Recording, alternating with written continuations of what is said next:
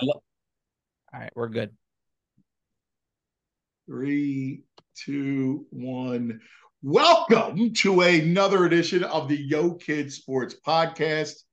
And don't forget, we do this for kids, for the parents, as we navigate the complicated world of youth sports. Please subscribe, hit the little button. It's free. Subscribe to it.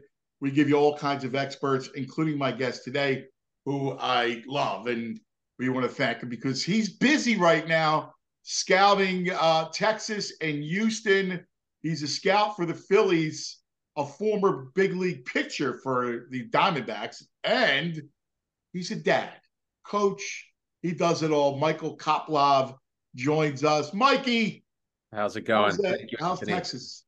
It's good. It's not nearly as hot as I'm used to being down in Texas. There's actually a little chilly. They opened the roof last night. I was like, "What's happening here?" So, but it's good. I'm ready to go home though. Ready to watch the Yeah, Phillies at home. ready for the little World Series action, man. Exactly. Exactly. It'll be fantastic. So one of the things that you are perfect for this because you were a youth star, you played in the bigs, you did everything, and you're a dad and you're Yeah. a coach, and so you understand from the youth level. So let's start with first balancing, you know, your own career and then being dad to Alex, your son. Yeah. Yeah. I mean, it's for me, it's tricky because the time of year that I'm really busy um, with my work for the Phillies, scouting and running around the whole country is baseball season. So the spring, a lot of the summer, and then obviously some of the fall too. And it's, so it's hard for me. I miss a lot of the actual games that he plays. Like I haven't perfected that balance part of it yet. I miss more than I would like from an actual game perspective. But when I'm home with him. I get to everything that everything that he has. I coach him, off the field in terms of, just his baseball training or whatever I do with him. And I'm with him all the time with that, me and my dad and my brother. So, I'm there as much as I can possibly be there, but it's also, there is that tough balance of, because there's a lot going on in my life from a work perspective that keeps me away from it, that makes it a little bit harder to be as involved as I would like to be. So I have to kind of pass it off to family members. We'll get into the family members a little Yeah. bit. I, it's curious. Like, so Alex has he turned 11 yet? In a month. Yeah, In a he's month, he'll turn November. Yeah, 11. yeah, yeah. So, like, when you look at him, I mean, he's my son and he's a baby, and our kids, full disclosure, played together, and I love your Alex. He's just a great kid. Thanks. And what when you kind of navigate for him, what are you kind of looking for? Like, what's your goal? Like, we all have goals for our children without throwing, "Hey, I want you to be me and go Right, pitch in the big leagues." right. See, it's. I mean, there's like the dream goal, which is like, that's not really a goal, not yet. He's 11. When he first started playing, I always said, like, if he can do all of this, assuming he likes it and wants to keep playing, which he does, and it can get him to a good college and help him with that point. Like that's all I want. Everything else on top of that is kind of gravy for me. But I'm doing this with the idea that it'll help him get into a good college. He loves playing baseball. It's fun for him.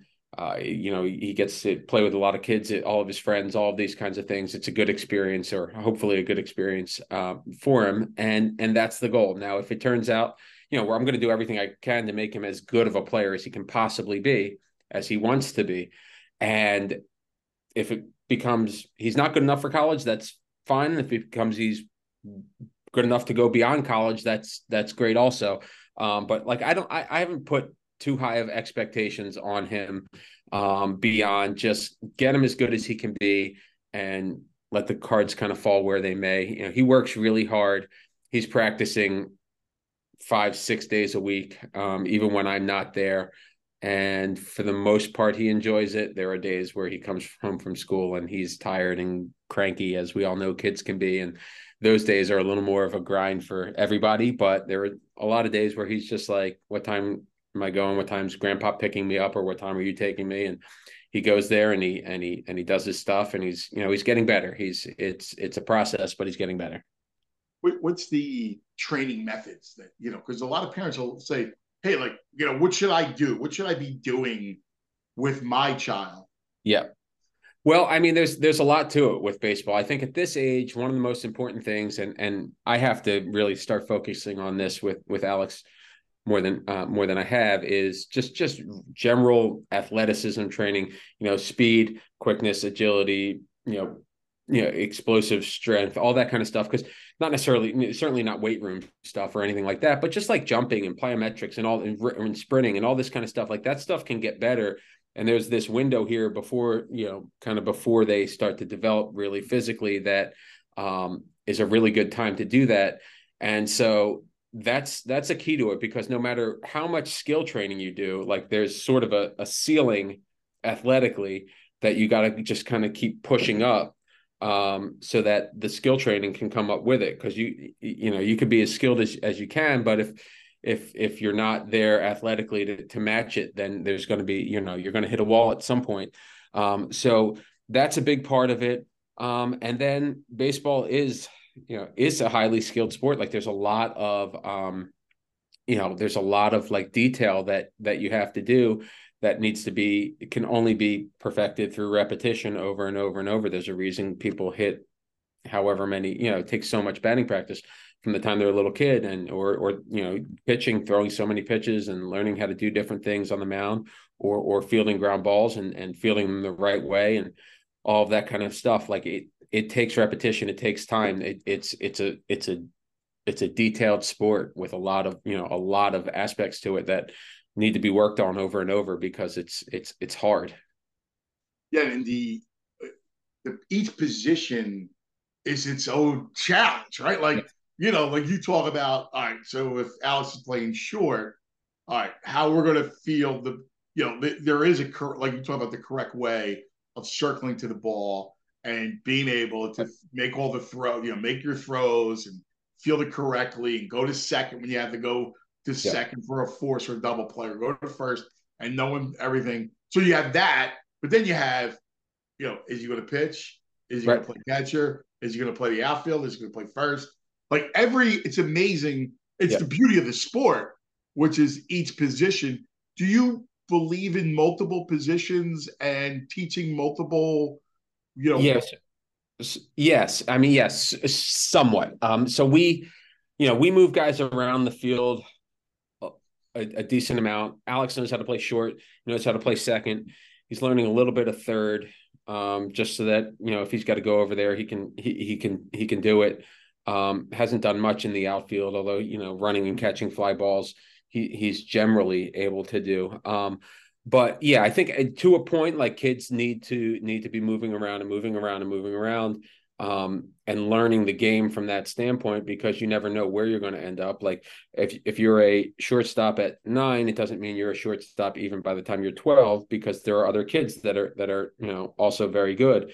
And certainly even if you're a shortstop at 12, it doesn't mean you're going to be the varsity shortstop on your high school team. So you need to learn the game from all of those standpoints and have some idea. So yeah, I think there's value in making sure everyone on the field knows what their responsibilities are and what their teammates' responsibilities are. But also, like, they're starting to get to an age now where it's becoming a little more competitive, and you start to see teams where on the Sundays of tournaments, at least, like, guys are in their position and they're not really moving. And that's kind of the way travel ball is. And if you want to be competitive, like, you have to sort of match that. Otherwise, you're putting yourself at a competitive disadvantage that makes it hard. So there's like that balance there between making sure kids are getting some experience and also helping them learn how to win, because it's no fun, and been on both sides of it, where you go to the ballpark and you lose 12-1, and that's not productive. Doesn't help the kids like sports either, or like what they're doing when they're getting their butts kicked. Yeah, it's funny. They did well Maz's team did well this past weekend. So coincidentally, he was like, "Hey, Dad, can I throw to you?"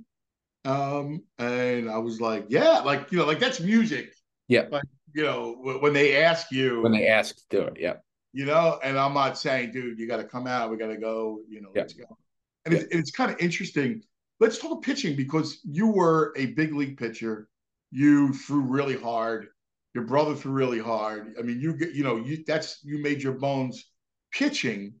What's the appropriate kind of grooming of a young pitching? I mean, especially like they haven't even gone through puberty yet. Yeah. Yeah. It's weird to me. I don't know if I know the answer to that because I look back at what I did, and from the time I was 8 or 9, like I have game balls from when I was 8 playing at the Sabre League in South Philly, and it's like I threw a no hitter, 6 innings, 18 strikeouts, and all this kind of stuff, and I'm like, I must have thrown a lot of pitches to do that, and Right. like if a kid gets to 50 pitches now and I'm in the dugout, I'm like panicking. I'm like, I got to get him out. He's had so many pitches, so many pitches.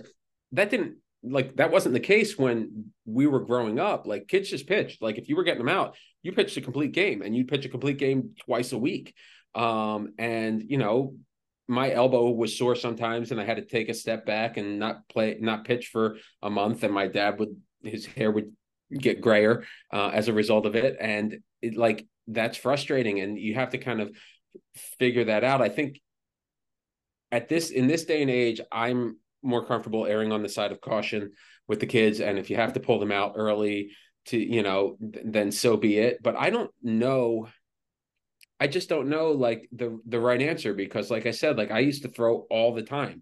And even when I didn't pitch in games, like I would go in my backyard and I'd draw a square on the wall and I would throw a complete game against invisible batters, trying to figure out learn how to pitch. And those were pitches that my arm was throwing and my arm was fine. So like I don't know. I think to some extent we're a little overcautious, but it's hard to fault people when you see young kids and so many college and high school kids getting Tommy John surgery. It's crazy, and I don't think anyone knows the right answer. It's just you got to kind of each kid is a little different, and you have to listen to them when they tell you they're sore or they're tired. As a parent, you have to be willing to tell the coach, "Hey, my son can't pitch today. He threw a lot, or whatever it is, or he's got 1 inning, or he's fine, and let him go." I think it's kind of on everyone to know their own kid a little bit. Yeah, and even when you look at big picture, I'm with you. Like I don't. I mean, there's an obvious where you don't need to have kids beat Nolan Ryan throwing 170 pitches, but there sometimes I think we don't throw enough. Yeah. And I do think, and you see it when you scout, high school and college kids and minor league when you look at the minors. I mean, some kids that it's good for them to build up, Yes. calluses a little Yep. bit because Yep. and you see it, again, there's effectiveness that I think when you don't throw enough, you're also more vulnerable for injury. Yes, I agree. Like you can't do it until you've done it. So, a lot of minor league prospects, and I'm certain they have data to support it, but like they'll cap them at 100 innings or whatever it is, and just kind of build up from there. And then when they get to the major leagues, like you can't expect them. Like you look at what the Marlins did with Yuri Perez, like they had to send him down to the minor leagues at one point to kind of control his innings. And I'm not saying it's right or wrong. It's just like that's the Yeah. way it's done in the industry now, in the professional industry. And it certainly wasn't when and I came up 25 years ago now. But guys would just throw like you're the starting pitcher on the A ball team and you throw every fifth day for the entire A ball season. And by the end of the year, you have 140 innings or whatever you have, and that's that. And then next year you do it again. I don't know that injuries are any less now. I do know guys are throwing a lot harder now, so it's probably a lot more taxing on their arm to throw that many innings and that many pitches. I think it's probably good to monitor that, but at the same time, like you can't expect them then to be able to do that until they've done it. Like and it takes time and building up to get there. When you're looking at a young pitcher, do you limit the amount of the curveballs and sliders? So you're breaking stuff. Like what age do you say it's okay to start throwing breaking stuff, and kind of like, looking at, arm strength? I know you guys do a lot with the Magpies. You do a lot of, how with velo to try to build up their Build up the arm velocity. strength. Yeah. Yeah, so we're so from a velo standpoint, we're kind of last winter we kind of scaled that back a little bit. We're kind of getting a more defined throwing program now. I think going into this off season with a lot, long toss and maybe like one velo day a week. I think they're, as long as that's monitored, that's been proven that it's fine at this age. Especially like long toss is really good. Just kids, you have to throw hard to throw hard. You can't expect that you're going to throw harder if you're not practicing it, like anything else. And the curveballs, that's, there's kind of varying um, um, reports on that. We started lightly throwing curveballs at like 10. I think I started when I was young. I would always mess around with it, but the first year I ever like got a real curveball, I was 11 years old, and I started throwing it a decent amount. Never really had any problems. I think if they're taught to throw it right, and they are throwing it right, it seems that the studies seem to show there isn't significantly more danger to doing that than just throwing fastballs. The key is throwing it right and learning how, and not just twisting your wrist, but kind of throwing it almost like like you're hammering something in. There's a difference there, and that's what will make the difference in terms of whether it's going to cause any wear and tear on their elbow. But I don't think 11 is too young. I just think you have to, monitor how much it's done and how it's done. And they need to start to learn how to do that. You see it, you go to tournaments, kids are doing it. Kids are throwing breaking balls and whatever. And I think it's fine. You have to make sure it's being done right. Otherwise you're running the risk of running into some trouble. Is there, what kind of drills work when kids need to work? It could be by themselves. It could be with parents or coaches. What do you From suggest? a Like curveball pitcher? standpoint. Nah, well, pitchers, just pitching. I know, we'll have the towel, have them, Yeah. snap the towel.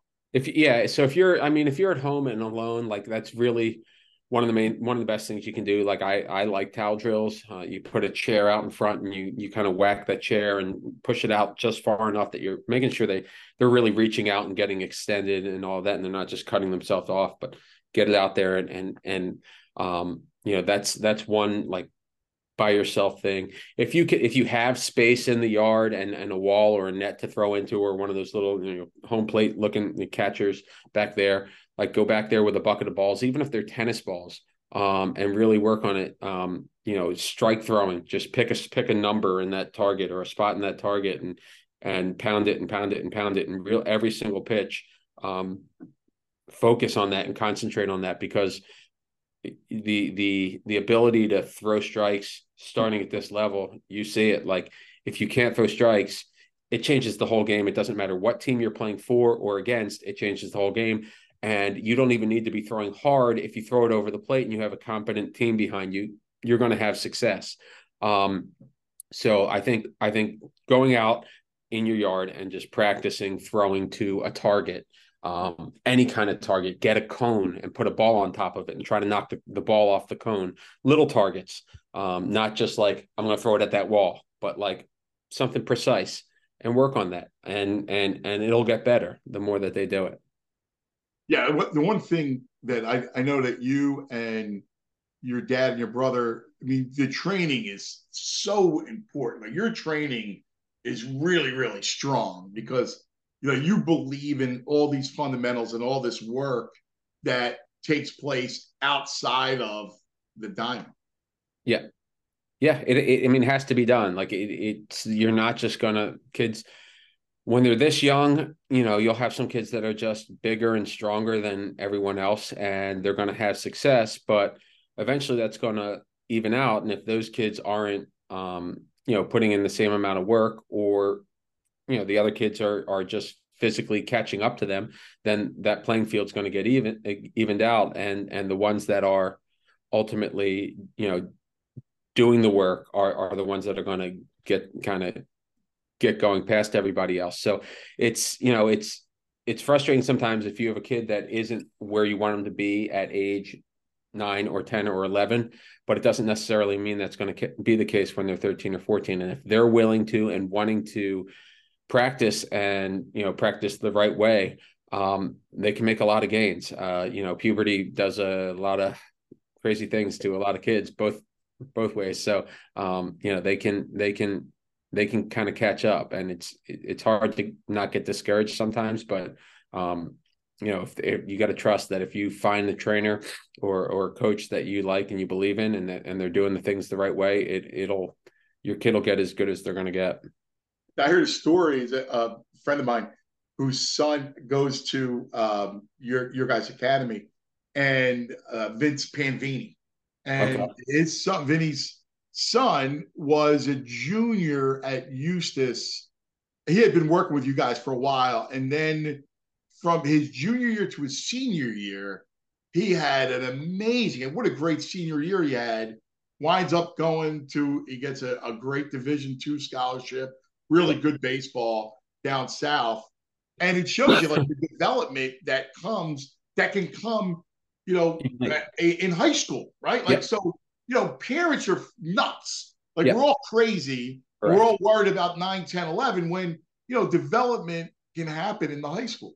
Absolutely. I mean, you see kids that go into high school at 5'5", 125 pounds, and by junior year they're 6'1", 180, and it's a whole different ball game. Like it's different for everyone, for every kid, and some kids don't develop as much as you want them to physically, and that's going to be a barrier. But I think, yeah, there's something to be said for just being patient and kind of staying the course, because like you said, the parents we are nuts and we want everything like right now. Why is my kid not as good as he should be? Why is my kid still batting seventh or ninth? We put in all this work and he's not getting better and I don't see it.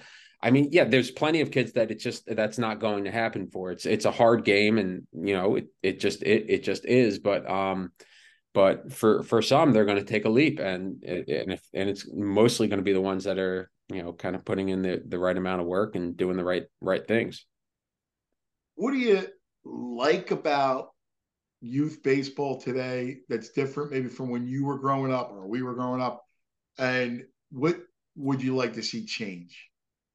I mean, I like that there's a lot more opportunities for kids to play travel ball. There's so many different organizations, and it kind of grows the game from that standpoint. That's kind of a double-edged sword, because while that's the case, like that's really the only route to go. I miss Little League baseball being what, at least it was it is in my brain when I was growing up. Like, it was competitive, and like every game mattered, and we had standings and all this kind of stuff. And it was like you're winning the championship and it mattered. And like it felt competitive and fun. And now, like, it doesn't seem like it has that. The in-house leagues have that same, because travel ball's kind of taken away from that. And travel ball's sort of like, it's the only route to go if you want your kid to play competitive baseball. I don't love the tournament format so much, because it's just hard. Like, if you want to win a tournament, you have to play five games probably in a weekend, and that's hard on kids pitching. You end up having to pitch kids 2, sometimes 3 games in a weekend. Like, it's crazy. I wish that there was even just like there are some leagues, like in our area there's the TSE league, and I think a little further north there's USABL. And I think if there was like more of a league like that, I think kids like that. I think they like seeing standings, and we're going to make the playoffs, and then there's a Yes. playoffs and all of Yeah. that kind of stuff. Like, I think that's fun. Like, that seems like real baseball. The tournaments are fun, and you get a trophy at the end of it if you win it, but it's hard and it's exhausting, and parents are there from 8 a.m., sometimes And 7 you a.m. miss the Eagles games. 6 in the, yeah, exactly. On a Sunday, you're watching the Eagles on your phone, and like, so there's not that controlled environment of the games that I think that I prefer. And another thing, while all the teams does give kids more opportunity, also kind of waters everything down a little bit, so that every team has like a couple good players. Some teams have a lot of good players, that draw from huge areas and are really big teams. But for the most part, it's hard to get consistent, really good competition everywhere you go. But yeah, I would kind of like a league idea. That would be the way that I would go over all the tournaments all the time. Yeah, I love that. I love the league because then all of a sudden the games become a little bit more special. Yep. Like when you're playing 5 games in a weekend, like you can see the kids, like, all right, like, they it wears them out a little bit. Whereas when you're playing one on a Friday, they're like, Yeah. you're excited, Yep. like you play 3 a week, you got something to look forward to, right? Yep. I, Yep. and I'm with you when it comes to a standing. Like, give them something to shoot for. Give them Yep. something to say, hey, look, we're this close. And I Yep. think it makes you. It's like AAU basketball. I think that is bad for the game because it's too much. It's too much. Yeah. Yeah. No, I agree. I remember, playing on like a Thursday night in the fall under the lights, just one game, and you go down at DV and they had the lights and you would play your game and it was great and you go home and that was it. And it wasn't like a 8 hour affair. It was, you played your game and you did it twice, 3 times a week. You were playing just about as many games. Right. But it was like, it was a little at a time as opposed to just the weekends and then that's it. I don't love that. All right. So we got to talk about your dad. So Steve Koplove, who is I love the stories, and when you regale us with the stories of Dad, who is one of the great characters, great man, beautiful, loves kids, loves the game immensely. Uh, as a dad, let's start off when he signs you to a contract with the Phillies. My dad had a lot of like psychological operation psyops that he would use. One of them was, I remember I was a little kid. We were in Margate, New Jersey. We'd go down there in the summer and we would be at a field. And he gave me an envelope and he told me to open it up. And I opened it up and it was a contract that he had drawn up with a fake name of a Phillies Scout. And it said, we're the Phillies. We're offering you this youth contract that says that if you do such and such things, and they just happen to coincide with the exact things that my dad wanted me to do, we will sign you on your 18th birthday. We will sign you to a professional contract. And I didn't know that I was 9 or 10 years old. It sounded great to me. So I signed my first Phillies contract when I was 9, and I fully expected for probably like 6 months before I wisened up that he was full of it. But he did all these kinds of things. But yeah, the fake Phillies contract was the best. And he still tries to do that. He does that to my son every now and then. He tells him stuff like, so we have that hit tracks machine at our gym that Right. tells you how far and this. Oh yeah, you've got you're 1 mile away from the New Jersey state record. I've got all the annals in my office and he's if you can get to that they'll put you in the books and you'll have it. Yeah, there's one kid up from North Jersey and he's a little bit ahead of you right now, but you can catch him. I think there's this like fantasy kid in my son's head, I think, from North Jersey, who's very good.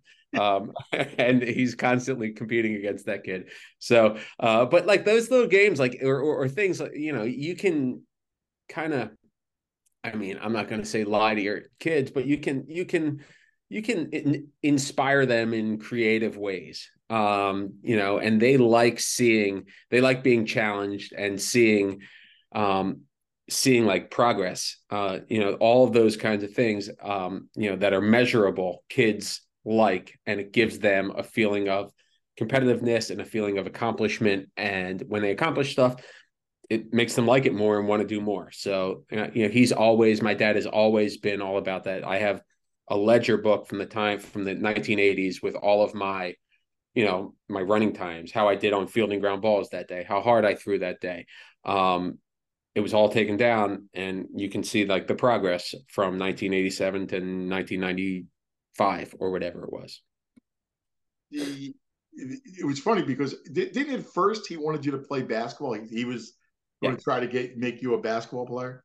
He was. So my dad loves basketball. I love basketball, but my dad loves it. And he actually, crazy, in the early 80s was like a partial owner of a CBA team, the Atlantic City High Rollers, they were called.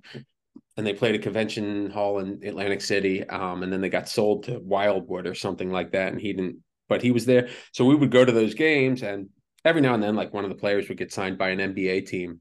But from that time, and we had a hoop in my yard, and I would train all the time. He loved it. But my dad, you've met him, is 5'9", 130 pounds. Like, it's very unlikely that his son is going to make it real far in basketball. So I think he realized that, and kind of diverted. I always played basketball up till like high school or whatever.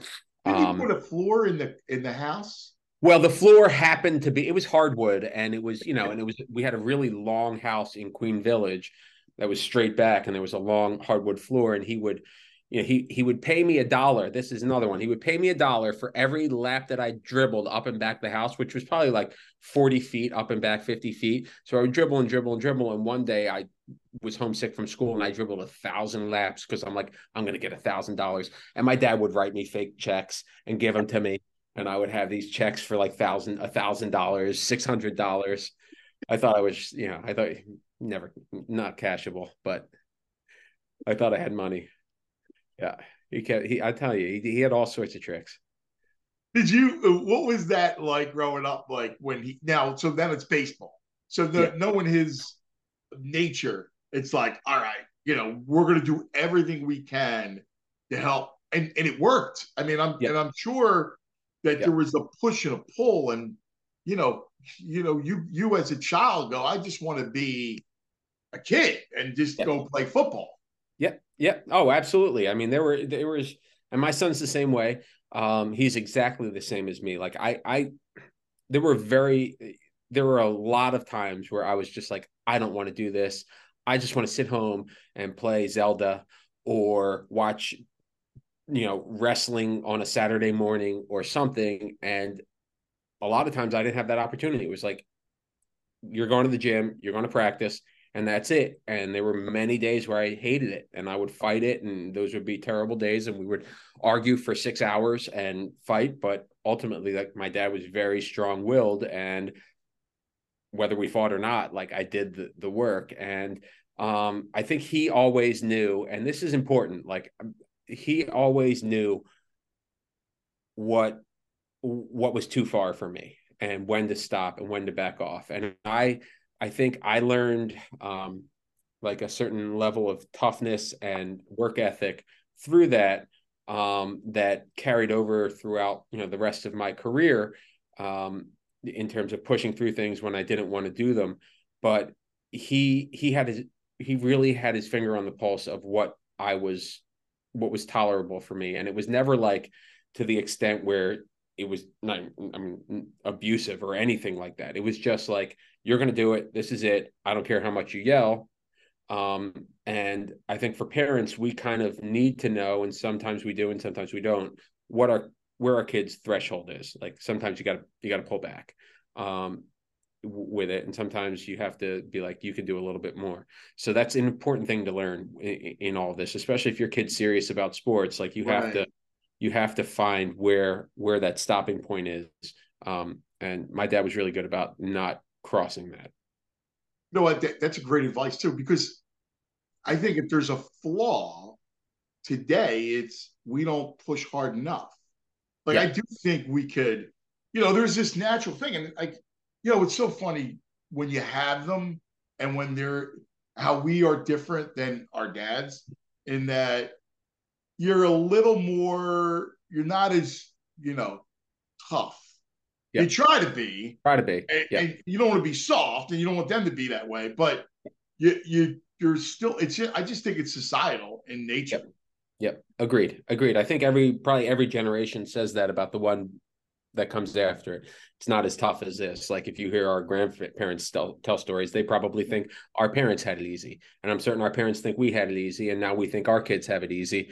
And I think agree, it's definitely societal, and the limits kind of keep changing on what's acceptable and what's not. There are certainly things that my dad did in 1986 or said to me about me that like would never fly today, and I can't do or say to my son. But it was fine then, and I think we are at times a little hesitant to push our kids as much as they can be. That being said, like I'm much softer on my son than my dad was on me, um, and I have to kind of balance that because I don't want him, like you said, to kind of soften up as a result of it, because it takes toughness, not just in sports but in life. Like it's Yeah. you want your kid to have some measure of toughness in their life to deal with adversity, because it's going to come, whether it's on a playing field or in a classroom or at a job later in life. And sports are really good to teach you those things. And so there are lessons that they can take if we are able to kind of deliver them properly as parents. Yeah, I had one the other. This was, and I think I brought it up on the podcast once, but it was one of those days where it was a Sunday morning. Uh, my little Moss was playing. He plays football too, so he had like two baseball games, and he had a football game, and then we had an early tournament right on Sunday where we had to be at the field by 7, Right. and he did not want to get up, and my wife was like, let him sleep in. What's the big? And I go, no, he has to go. Like, if Yep. he's sick, it's one thing, but he's got to go. Like he made a commitment and he's got to Yep. go. And he wound up, going 3 for 3 in the game, right? And he was like, I was so happy because it was validation to the parenting that Right. just show up, dude. Like Just show life up. is about showing up, doing work, but just being there, like, and not calling out, and not, Yeah. because all society now is, well, we'll just call out. Yep.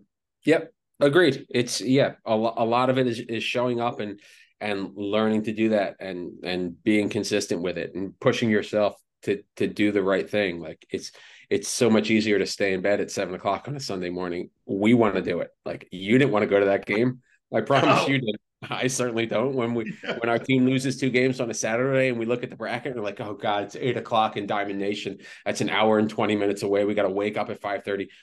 Zero people want to do that. There's nobody that wants to do it, but it's kind of part of this process. And it's inspiration to the kids to not go 0-2 on a Saturday. Yeah. Yes. Yes. Yes. What did what is it good for kids to play multiple sports? Is it good for, when do Yeah.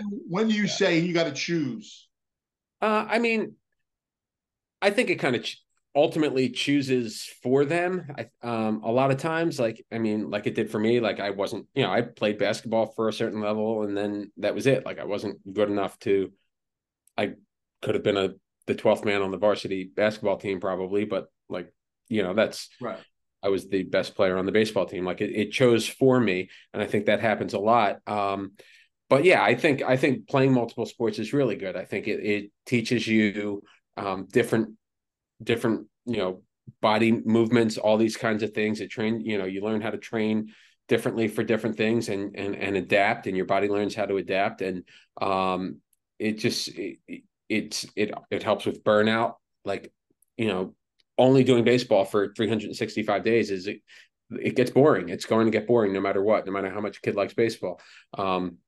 Alex plays basketball. He's not Steph Curry at basketball. He's just out there running around. He doesn't know what he's doing really, but he enjoys doing it, and he likes jacking up shots from all over the court and whatever. And it's a little less stressful for me to just go to a basketball game and watch him and be like, "Oh God, what are you doing out there, man?" As opposed to like losing my mind in the dugout when he takes strike three. But he, it's they need to do things that are fun in addition to things that are a little more like work. And baseball or whatever sport shouldn't necessarily be work at this age, but there's a work factor to it. They have to put in the practice time. And I think things that are fun, whether it's football, soccer, whatever other sport they like to do, like it's I think it's a great idea, and I think I encourage it. What do you know, being a scout, and you'll look at kids, and you're part of the draft process, and what do you look for? Like when you're looking at these high school kids, let's talk about that age group for a second. What are you looking for? Like, what are some of the things, knowing that at some point you even mature from 18 to 22? Right. What are you looking at? As a There's scout, there's a lot there's a lot of things, and it's different with pitchers and position players, but just from like a position player standpoint, um, you have to look at their body. That's really important.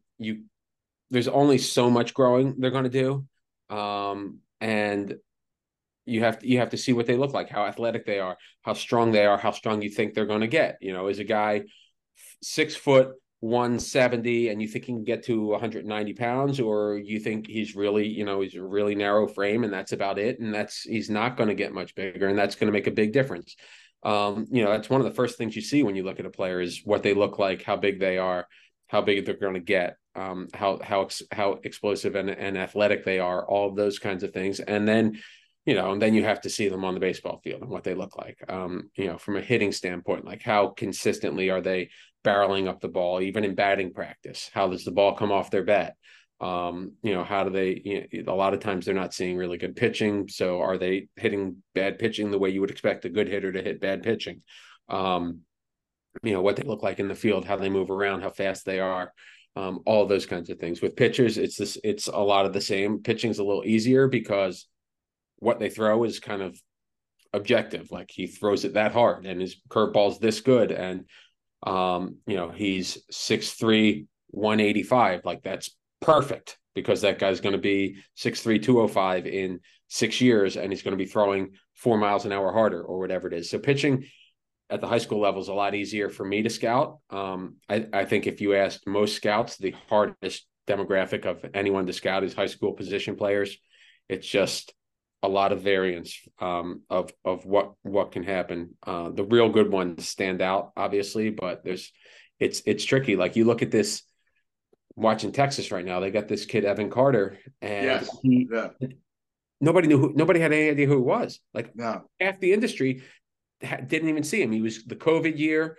He didn't play on the summer circuit the year before, so nobody saw him at the area code games and the Under Armour games and all this kind of stuff. And the Texas, I mean, it's credit to them. Like their area guys saw him somewhere, and they got enough looks at him before everything shut down, and they took him in the second round. And I think a lot of the industry was like, who in God's name is Evan Carter? And the kid's fantastic, and he's in the big leagues, and he's doing great in the playoffs right now. And they nailed it. But it's that in general, that demographic's hard to get right, and you see a lot of swings and misses with that. So, but yeah, when I'm looking, a lot of it is physical, like what they are now and what I think they'll be when they're 25 years old.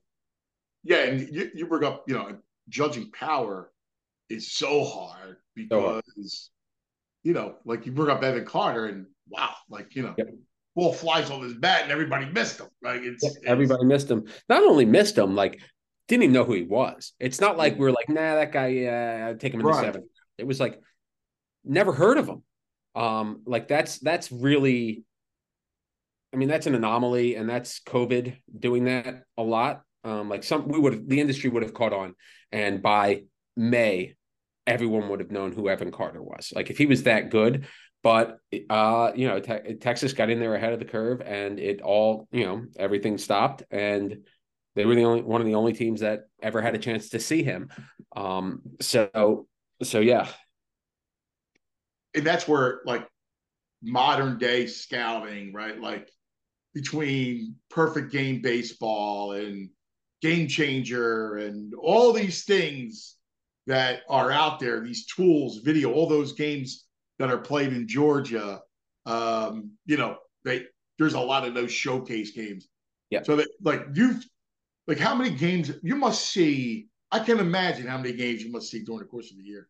Well, I fortunately for me, I don't see a lot. Not I say fortunate because those days are very long. I don't see a lot of the amateur stuff in the summer. Like as soon as the draft is over, I go Right. into pro stuff and I'm doing free agents and trades and covering teams and things and now advancing and things like that. So I don't see much of the draft guys. But yeah, for full-time amateur scouts, like those summer days are grinding because there's 4 games in right outside of Atlanta or in Long Beach or San Diego or whatever it is now, or down in Fort Myers a day. And they're seeing all of these high school kids and getting their first looks at a lot of these kids that are going to be the top draft picks the following year. So like maybe Evan Carter was at some of those events, but not many of them. Whereas everyone else that's going to be drafted really high is at all of those things in some form or fashion. So we're getting looks at them, and it's a lot. But for me, like I mean, I see a million baseball games a year, but I'm missing some of that stuff. It's a great lesson. We're talking about players, but I'm watching Alec Bohm field third, and it's a great lesson to all young baseball players because man, like you want to talk about a kid that made himself into being a plus fielder. Yep. Like listen, game one was a big deal. It's 5-3, and he made two ridiculously great Yep. plays to Yep. save runs and keep Yep. rallies out. Yep, he did. I mean, that's the thing. Like, and we talked about him a lot in the draft room and about that. And there wasn't a strong contingent that thought he was going to stay at third base. He's not hyper athletic. He's very big. He's got long limbs. It's not a traditional third baseman's body. There's only been a handful of guys that size, like, Roland, obviously, but Roland's in a whole different tier. And, Troy Gloss was really big. But other than that, there's not 6'5" third baseman. It's hard. You got to play that game so low to the ground. So it was, we definitely had those discussions, and there were a few people that thought he would stay at third base. And one of the things that I saw when I watched him as an amateur was that gave me some confidence, was that the kid puts in work. Like I thought he wants to stay at third base, and he is going to do everything he can possibly do. He doesn't want to be a first baseman. He wants to be a third baseman. And I saw that in college when I saw him at Wichita. And I thought, like, maybe he doesn't become capable of it. But this kid, I trust that he is going to put every ounce of his off-field time into making himself as good as possible. And we have a lot has been said about Bobby Dickerson. We have an outstanding infield instructor, and he was my coach in Double-A. He's awesome. He's great with infielders. And, God bless him. They work together, and there are times, because we look back, last year he made 3 errors in one game. One day he made 3 errors in one inning or something, like 2 years ago. And it was, it had been ugly at times, but he never lost faith in himself being over there. The team, didn't lose faith in him, and it kind of flipped. And that's one of my favorite things to see is when he made that diving play down the line the other day where he backhanded and got up from his knees and threw it. And I'm like that's awesome. It's so good to see. And it's just one of the things, it's a testament to hard work and belief and grinding it out and getting yourself to where you want to be. And I don't think he's going to stop improving over there.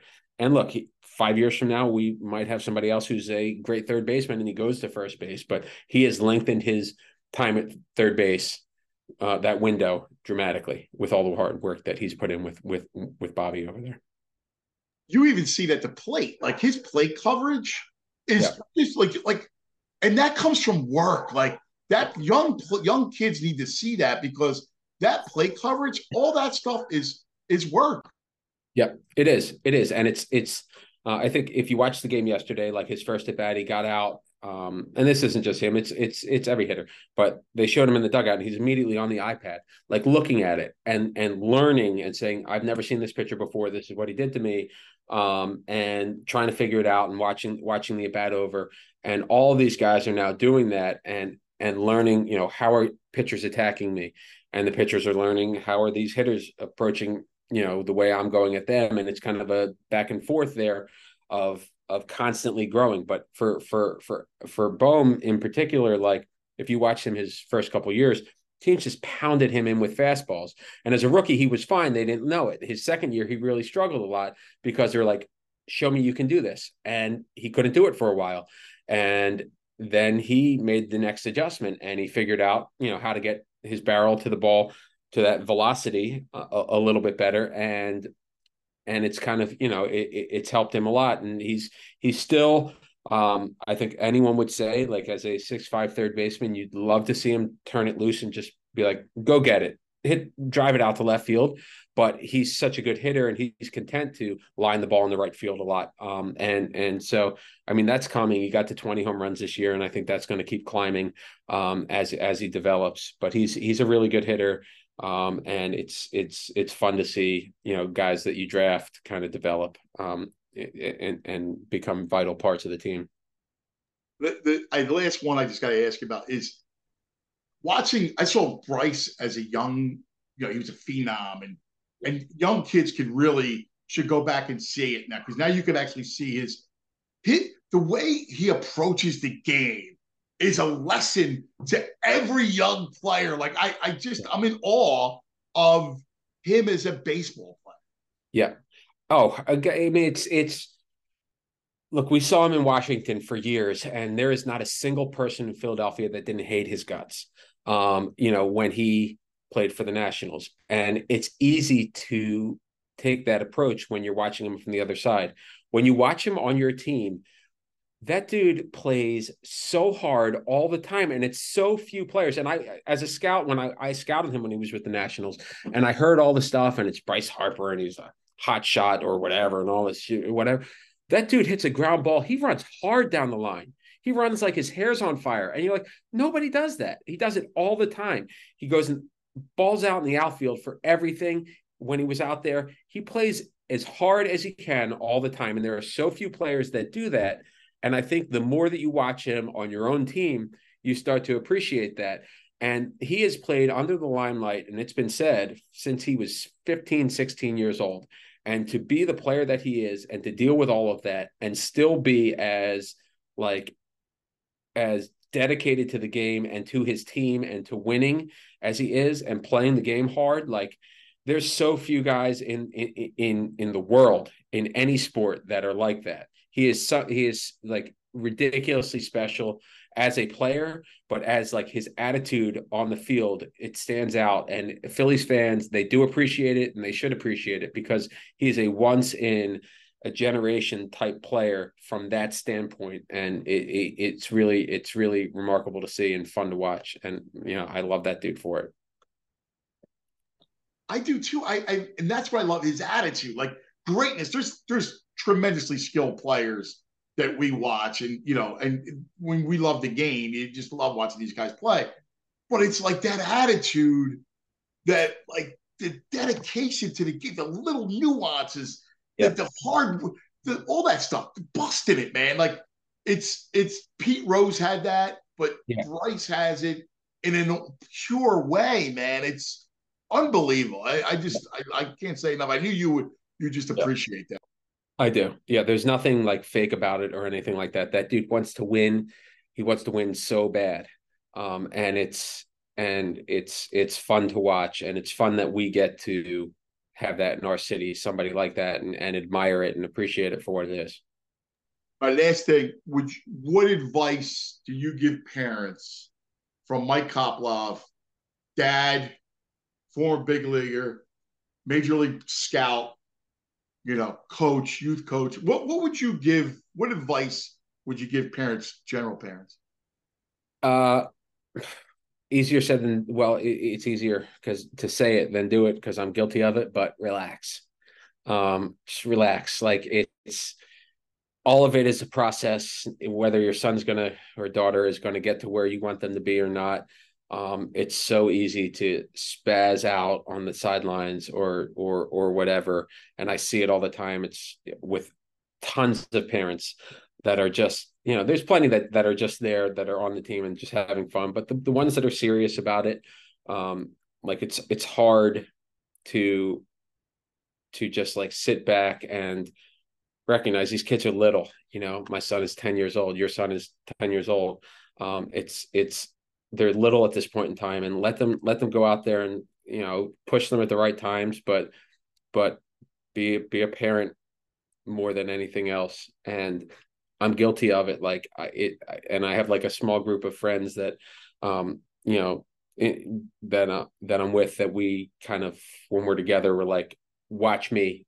And if I start going crazy, like pull me aside and be like, hey, Mike, or hey, whatever, cool it. And it's because it's hard. It's frustrating sometimes. Like kids, they're frustrating. They're little kids. They're going to mess up. And you have to remember you're a parent first before anything. And these kids are trying their best. And I will say, on your behalf, the time you got thrown out of the game was not your fault. Oh gosh, every single person in my immediate family has now been thrown out of a Magpies travel game. My dad, me, my wife, all of us. So relax, relax. Nobody else catch Dad though. Nobody's going to catch Steve. He's got the record. No, no. He's got the most. He's one of a kind. There's no relaxing with Steve. No. Brother, thank you. Your Yes. advice is incredible, and go Phillies, pal. Yes. Go Phillies. Thanks, Anthony.